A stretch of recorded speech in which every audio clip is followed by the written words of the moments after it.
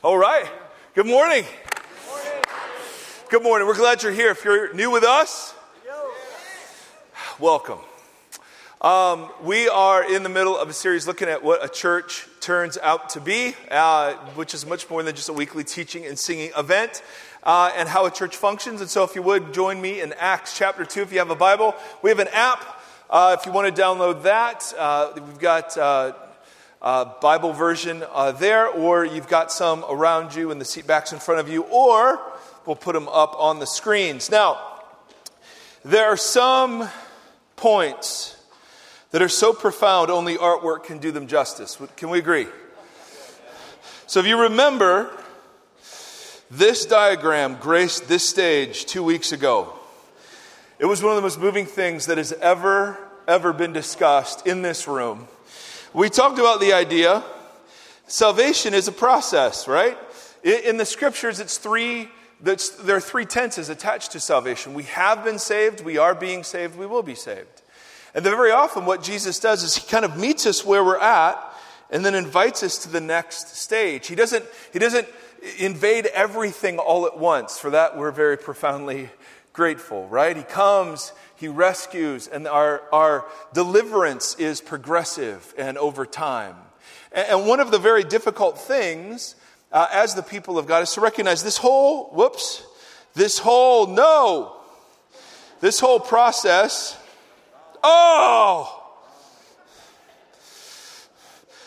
process. See that?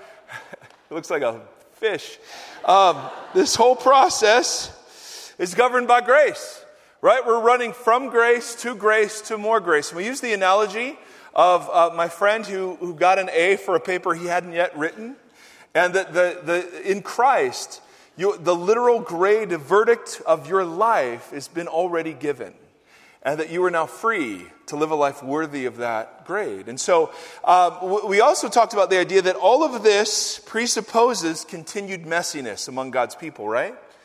If we were saved into perfection immediately, you would not need commands in the Bible that say, hey, forgive each other, bear with one another, be patient with each other, right? That all presupposes we're still working it out together. So we want to spend a little time talking about, well, how do you work it out? And are there times when we're to help each other move to the next click? So we're going to spend some time marinating on this passage right here.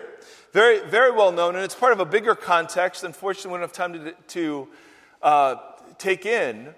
But I want to just read you this sentence. If your brother or sister sins, and some manuscripts have against you here, if your brother or sister sins, go and point out their fault just between the two of you. If they listen to you, you have won them over. Now, if you're a church person at all, you've heard this verse most likely. And what I want to do is I want to talk about a series of assumptions that are embedded in this teaching of Jesus. That unless you understand the assumptions, this teaching can be used to great abuse. And so I want to look at Acts chapter 2, and then we'll go to Romans, Acts chapter 2. Let's go to verse 42. This is a very famous summary of what the early church was like. Remember this, Acts chapter 2, verse 42. They, the early Christians, devoted themselves to the apostles' teaching, to fellowship, to the breaking of bread, and to prayer. Everyone was filled with awe at the many wonders and signs performed by the apostles. All the believers were together, had everything in common. They sold property and possessions to give to anyone who had need. Every day they continued to meet together in the temple courts. Now the temple courts were massive. And the early church in Jerusalem had at least 3,000 folks. So they had a large place where they could gather. But then notice, they broke bread in their, what's it say? In their homes. So the church didn't just meet in a large gathering, it also met in homes. In homes back then, maybe 20, maybe 30 people. Flip over to Romans chapter 16. In the middle of a long list of greetings, Paul throws something in here that I find very interesting. Romans chapter 16, verse 3. My name's Mike. Happy 4th of July. We got a lot to do, guys. We got a lot to cover, so no messing around today. All right, even though the beach balls are calling my name to be thrown out. And who can focus when there's ice cream? Romans 16, verse 3. Paul says, greet Priscilla and Aquila, my co-workers in Christ Jesus. They risked their lives for me. Not only I, but all the churches of the Gentiles are grateful to them. Greet also the church that meets in their house. So, one of the things that when you think of the early church and the context in which Jesus was giving these teachings, don't think of a large, impersonal group of strangers. What you think of, the primary unit of meeting in the early church was in homes. And homes were 20 or 30 people. And so with Jesus, the dancing is over. All right, goodbye, guys. By the way, this is designated kid dancing zone here, just so you know. Seth Erie will always make an appearance up here, 10 o'clock service. This over here is adult dancing zone, okay, just so we're clear. So when we go back to Matthew, if your brother or sister sins, the assumption is that you are connected with a group of believers that you would call brothers and sisters. The assumption is that you're not just part of a large impersonal group of strangers, but you are doing life together and doing faith together with a group of people who are in the inside of your life and you're on the inside of theirs. See, when Jesus talks about pointing out faults to each other, he's not talking about just walking up to strangers and just dropping bombs, right? Like, I had a guy come up once and said, hey, my wife thinks you need to lose weight. And I said, well, I'm pretty sure I would think your wife needs to lose weight. What do you do with that? I didn't say that, Amy. I did not say it. I thought it. I totally thought it. I did not say it. I said, well, thank you. I've got caloric issues. And, yes, I need to lose weight. Yes. But is that sort of conversation helpful in any way, shape, or form? No. What Jesus is assuming is that because salvation in the Bible is salvation to a group of people. It's not salvation to just you and Jesus. So in some group, in some network, in some connection place, you are doing life with folks, the place where you could actually talk to each other about your blind spots and have it not be weird. Okay, that's the assumption. That you're in a group, you're in a class, you're in a fellowship, you're in something where you're on the inside of each other's lives. Now the second assumption is found in Luke chapter 6. So flip. Yep, love him, miss him. He'll be back. Luke chapter 6. And we covered this several months ago. I'm sure you remember it. It was breathtaking. It's so funny. The only one in our church that strings all of these sermons together in their head is me. Everyone else, just you kind of show up, you listen, you go do, and then you come back. And to me, they all make sense. They all fit together beautifully, and I'm the only one who cares about any of that. Now, but that's okay. Jesus, he cares. Luke chapter 6, verse 37. Now, the second assumption when you're pointing out faults is that you're not doing this. All right? Jesus says, verse 37, do not judge, and you will not be judged. Do not condemn, and you will not be condemned. Now, there is, the word for judge, if you remember, is the word krino. And the word krino means to separate, to categorize. There is a good kind of judgment in the Bible and a bad kind of judgment in the Bible. All right? The bad kind of judgment, the judgment Jesus is speaking of here, is the judgment that leads to condemnation. Because he says, do not judge, do not condemn, or you will be judged or you will be condemned. They're parallel statements. So Jesus is talking, the bad kind of judgment is the judgment that goes from seeing your external behavior into reading into your internal life, your motives, your identity, your worth, your value. It's a separation of people, the bad kind of judgment. It's into the worthy and the unworthy, the righteous, the unrighteous, the sinful and the religious. It's that kind of separating that only Jesus gets to do that. Only Jesus sees the inside of everybody. The good kind of judgment, the judgment that's being assumed here, when Jesus says, hey, point out each other's faults, that good kind of judgment is a separation of things, not a separation of people. So it's a separation that says, hey, that behavior is conducive to kingdom life and helpful or it's not. It's wise or it's foolish. It's good or it's bad. It's helpful or it's unhelpful. Do you see the difference? And then Jesus says, jump down to verse 41, one of the least practiced teachings of Jesus. Why do you look at the speck of sawdust in your brother's eye and pay no attention to the 2x4 in yours? How can you say to your brother, brother, let me take that speck out of your eye when you yourself fail to see the plank in yours? You hypocrite, first take the plank out of your own eye, and then you will see clearly to remove the speck from your brother's eye.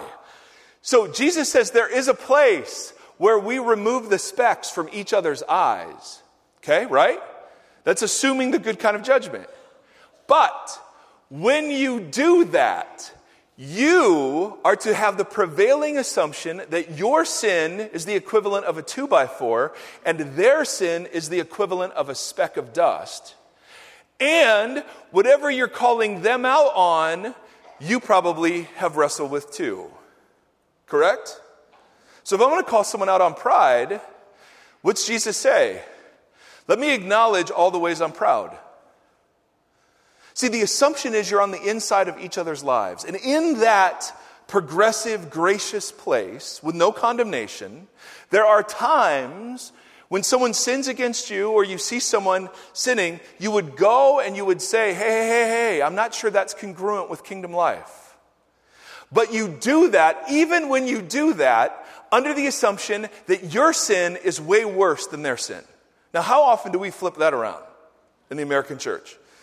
In the American church, our favorite pastime is condemning whatever sins we don't struggle with and assuming those are the big ones and that ours are the small ones. I mean, it's ridiculous. Jesus is so clear on this, it's unmistakable. When you go approaching someone else on their stuff, you got a 2x4, they got a speck. And that conversation is entirely different when you approach it that way. Would you agree? So, Jesus says, as we're on the journey together, there are times when someone will sin against you. It's presupposed that the church is still full of sinful people who've been declared vindicated by Jesus. And that as you do that, you're going to bump into each other. So this is a normal part of church life. If you're looking for a church that is without hypocrisy, you will not find it. We're still all in process together. So as we're colliding against each other, what do? Well, Jesus says, Matthew chapter 18, if your brother and sister sins. Now, we're going to talk about next week what qualifies as a sin. Because he's not talking about, I really don't like that the guy wears shorts sometimes on Sunday morning. Okay? Is that a sin? It's not a sin. I don't care. I really don't care if you think it's okay. Tim thinks it's okay. I think it's okay. We're good. No. I mean, very often, folks will take this passage and under the guise of sin, just confront things they don't like about each other.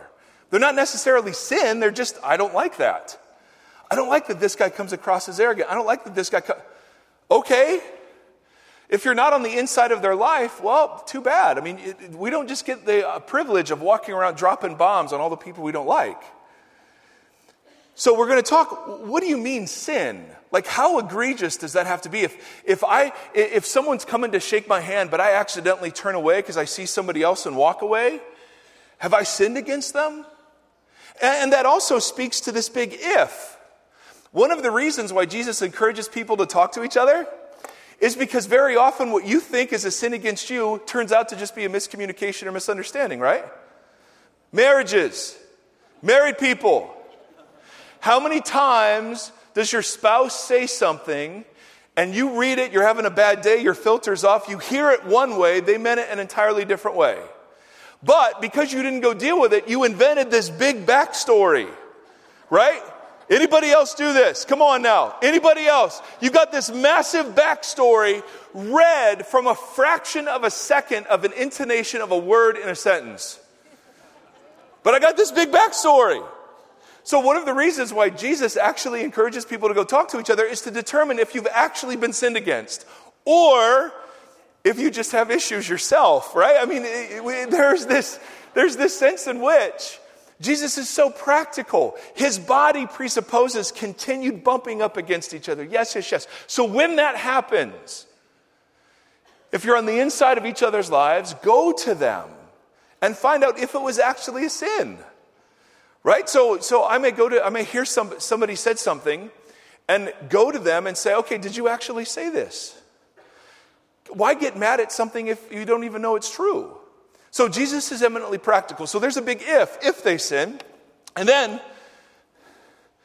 go and point out their fault. And then notice this little sentence right here. Just between what? The two of you. Oh, but that's no fun. Right? Person A has something against person B. And just to be sure they're right, they've got to go consult person C, person D, and person E, right? And pretty soon, and it may not even be a legit sin because they haven't gone to the person to confirm it. So pretty soon what you've got is this little coalition against this person, and this person has no idea. So the Bible's word for this, just to be clear, is sin. Just to be clear. The sin of triangulating. It's refusing to go to the person and going and said, no, now listen, there are times when wisdom says, hey, I need to go float this by somebody else because it could be me. I could be way oversensitive. I could be way insecure. I need a filter check. Right? So there are times you go to person C or person D. But person C's job and person D's job is to direct you back to person B. If it's a legitimate thing, are you with me on this point? Because what begins to happen, see, most churches will not be destroyed by lack of passion. Most churches will be destroyed because this sort of practical body life is not followed. It's not comfortable having these conversations or receiving them. Right? I hear from folks all the time, I didn't like when you said this. I didn't like when you said this. That was not a funny joke. That was actually a bad joke. Yes, I want to receive it all. But I also have a small crew of people who are speaking into the much larger issues in my life. And so Jesus simply says, listen, if somebody sinned against you or it's some sort of egregious thing, go to them, just the two of you. Determine if your perception is reality. Right? And if you're freaked out, take one of them with you. Right? His next sentence is, if they will not listen, take one or two others along, so that every matter may be established by 2 or 3 witnesses. This is from Deuteronomy. And so there are situations where abuse has happened, where a crime, where there's a power inequality, where you might not feel safe approaching somebody by yourself. And so it is totally appropriate to take with you. But the goal is to actually have a real conversation. So, there's another assumption buried in this. Is this in any way relevant to anybody? Because you're quiet. You're awfully quiet. We are being receptive. We're being receptive? All right. I hope that's what it is. I hear everything you say. Everything. Now, Big Nate's coming to the 10 o'clock service now. And if you remember a couple weeks ago, he wanted to shout out. So Nate went to junior high camp at Hume Lake. And Big Nate, he's going into 7th grade. And so I have a question for you. We said, hey, Nate, did any girls flirt with you? Because he's handsome. Like his...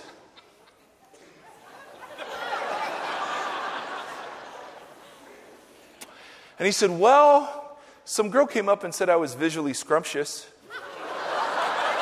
I'm like, what in the world? What?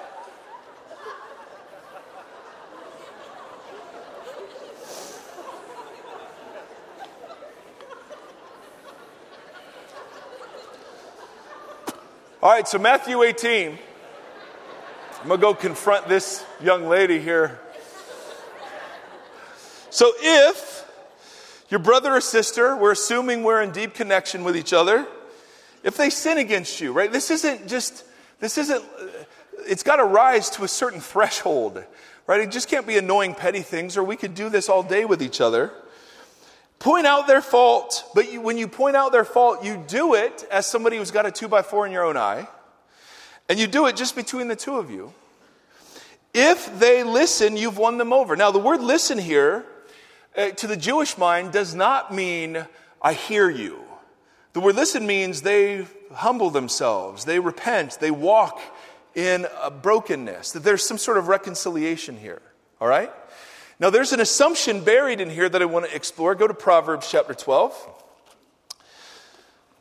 So Proverbs it's a series of reflections on the life of wisdom. And wisdom, of course, is defined in Proverbs as the fear of the Lord. And I love one of the central ways you know if you are walking in wisdom is if you receive correction. It's really, do you despise correction or do you welcome it? So if you want to know what wisdom looks like in a life played out, do you receive it? Do you receive correction? So Proverbs chapter 12, verse 1, this is about as blunt as you can get. Whoever loves discipline loves knowledge. Whoever hates correction is stupid. All right, subtle. Solomon known for his subtlety. Verse 15, and we could multiply probably 30 different passages, say the same thing. The way of fools seems right to them, but the wise listen to advice. So Jesus is not only assuming that you're in connection with other people on the inside of their lives, Jesus is also assuming you are so in love with him that you would want to know when you sin against somebody else. And that it would matter to you. That you want to know your blind spots. That you want to know the areas you've got room to grow in. Because when people come up and they point things out, I mean, that's never a joyful process. Right? Apologizing isn't easy. That's why we do it so rarely. So there's a sense in which Jesus is assuming you're the kind of person that seeks this out. Now, for me, that doesn't come naturally, so I have to kind of build it in. My wife and I, the missus and I, 15 years this week, holy matrimony. And I'm going to ask her for a 16th year. We'll see how that goes. But one of the things that we do is on our anniversary night, I ask her every year, hey, what can I do to be a better husband? Now, the amount of time she's had nothing to say in answer to that question is 0. Right? There's always something. And unfortunately, some of the same items go from year to year to year to year. And that's, we've got to work on that sort of thing. But how many marriages would benefit from each other asking that question on a regular basis? I ask my children, what can I do to be a better father? And I had to live up to that when Big Nate was old enough to say, hey, Dad, I don't like that you nap on Saturdays when I'm home to play with you. It's goodbye nap, right? I mean, there was, you go, okay, I'll just take a longer one on Sunday or whatever it is. But are you the kind of person who asks? Like I ask some of our pastors all the time, hey, what's it like to sit across from me in a meeting? What do I need to work on? How am I as a pastor? How am I as a leader? Our elders review me and give me feedback once a year about just how I am. And are you the kind of person that seeks this out? How many of our marriages would just benefit from two people humbling themselves, saying, hey, we could use a referee on this one? You keep having the same fight over and over and over and over and over and over and over and over and over and over, and you never progress. You just kind of get tired of fighting, and it's good until you have that same fight again. How many people would just benefit from being humble enough to say, yep, we need a referee on this? I mean, this is assuming you're the kind of person someone could approach and say, hey, that really hurt. Or I think that is really not conducive to kingdom life. It assumes that on the inside of life together, there are people who love you enough to say something, and you love them enough to hear it. That's why just a truth bomb, hey, my wife thinks you need to lose weight, is irrelevant to me. I don't care. I'll check everything I get to see, God, are you in this? But the stuff that matters most are from the people who are in the inside of my life. And then it's God looking at me saying, hey, are you a man willing to listen to your blind spots, willing to listen about your sins and your mistakes? If you're not that kind of person, I guarantee asking the people around you will be enlightening. So in all seriousness, if you want to know what an act of worship is, go out with your roommate, your significant other, your children, your parents, and say, how can I be a better whatever? And then listen to what they have to say. And for some of us, there's some huge stuff that's been sitting there. But see, Jesus calls us into the life of grace and then out of the life of grace to be gentle and gracious with each other. But there is a place where I do see, I have this plank, but I do see a speck. And we have to talk about it. And for you, if it's too intimidating to talk to that person by yourself, Jesus very practically take one or two others along. And then he says, verse 17, if they still refuse to listen, tell it to the church. Now, how big was a church back in those days, right? 20, 30 people? I mean, my goodness, we've got 4,000 people that come. If we did the, hey, who sinned big this week list, that's all we'd be doing. And I'd be at the front of it every week, unfortunately. Right? I mean, when we talk about the church, he's meaning those pockets of people that are deeply connected. And there are times with incredible grief, we have to say to people, you're killing the community here. And out of love and with a hope for restoration, you just can't participate anymore. And parents have to do this with children sometimes. A child that is so full of rebellion, the parent finally, and horrifically has to say, I just can't allow you to hurt our family like this anymore. And the goal isn't because you don't love them. No, it's precisely because you do that you do this. Now, is all of this capable of great abuse? Of course. People can throw around church discipline as a way to manage and control and, all sorts of horrible stuff. But what Jesus is getting at is so fundamental. Churches will not be destroyed for lack of passion, but they'll be destroyed because people don't do this. It's such a big deal. Go to Romans 1. This is like the big list of sins of humanity. And right in the middle, Paul has this interesting word that he uses. Romans chapter 1. And we're all guilty.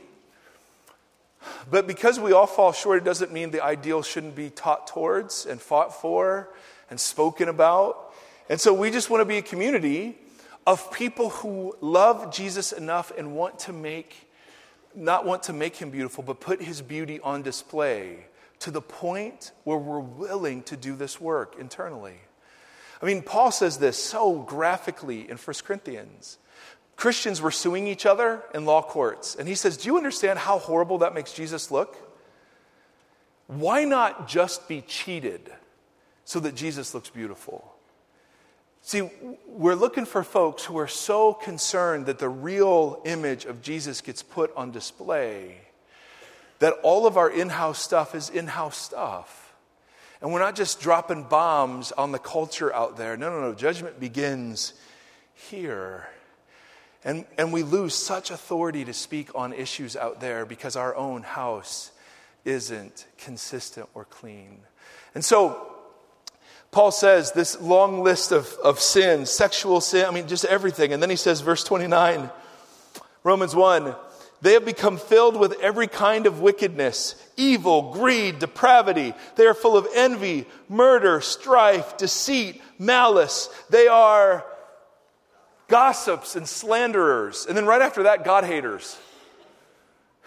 See, I want a hierarchy of sins. Right? Don't we want that? So at the top of my hierarchy of sins are like murderers and pillagers and abuser. Yes, huge sins. And then there are other little sins. And it's true that not every sin has the same amount of social consequence, no question.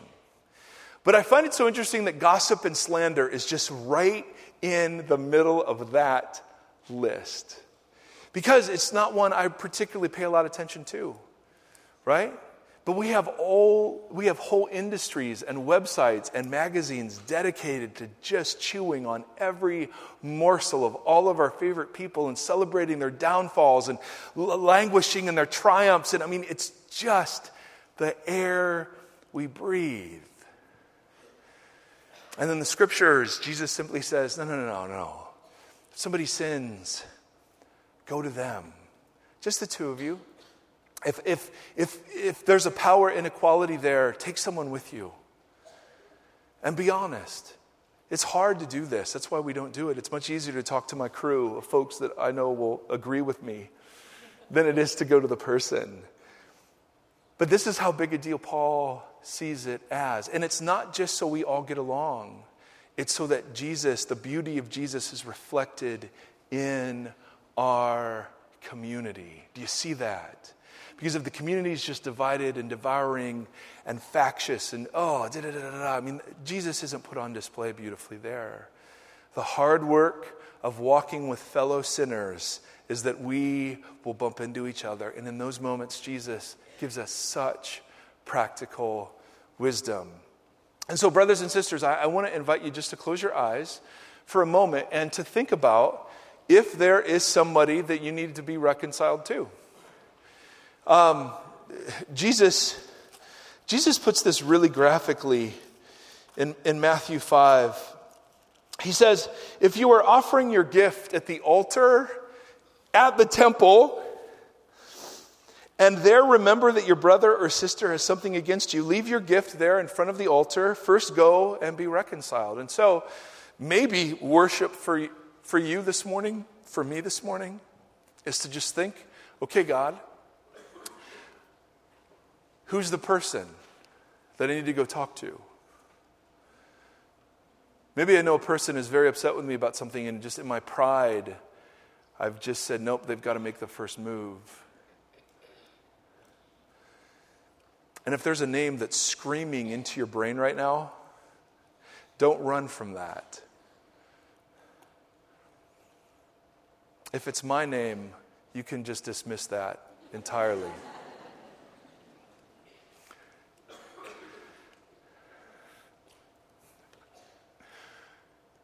So, Father, this is a tough teaching. We don't like this. We don't like this. And yet, Lord, we are on the road and need the help of the community.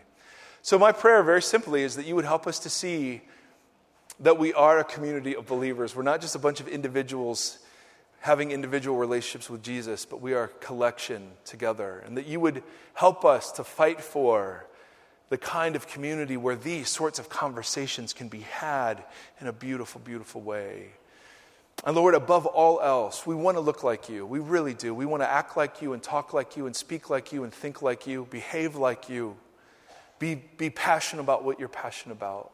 And so, Holy Spirit, we need your grace, your power, your presence to work in us, to call out sin, to release shame, to conquer fear, to bring truth, to bring darkness out into light. And so we bless you. And we thank you and we ask, Lord God, for your grace in this as in all things. Amen.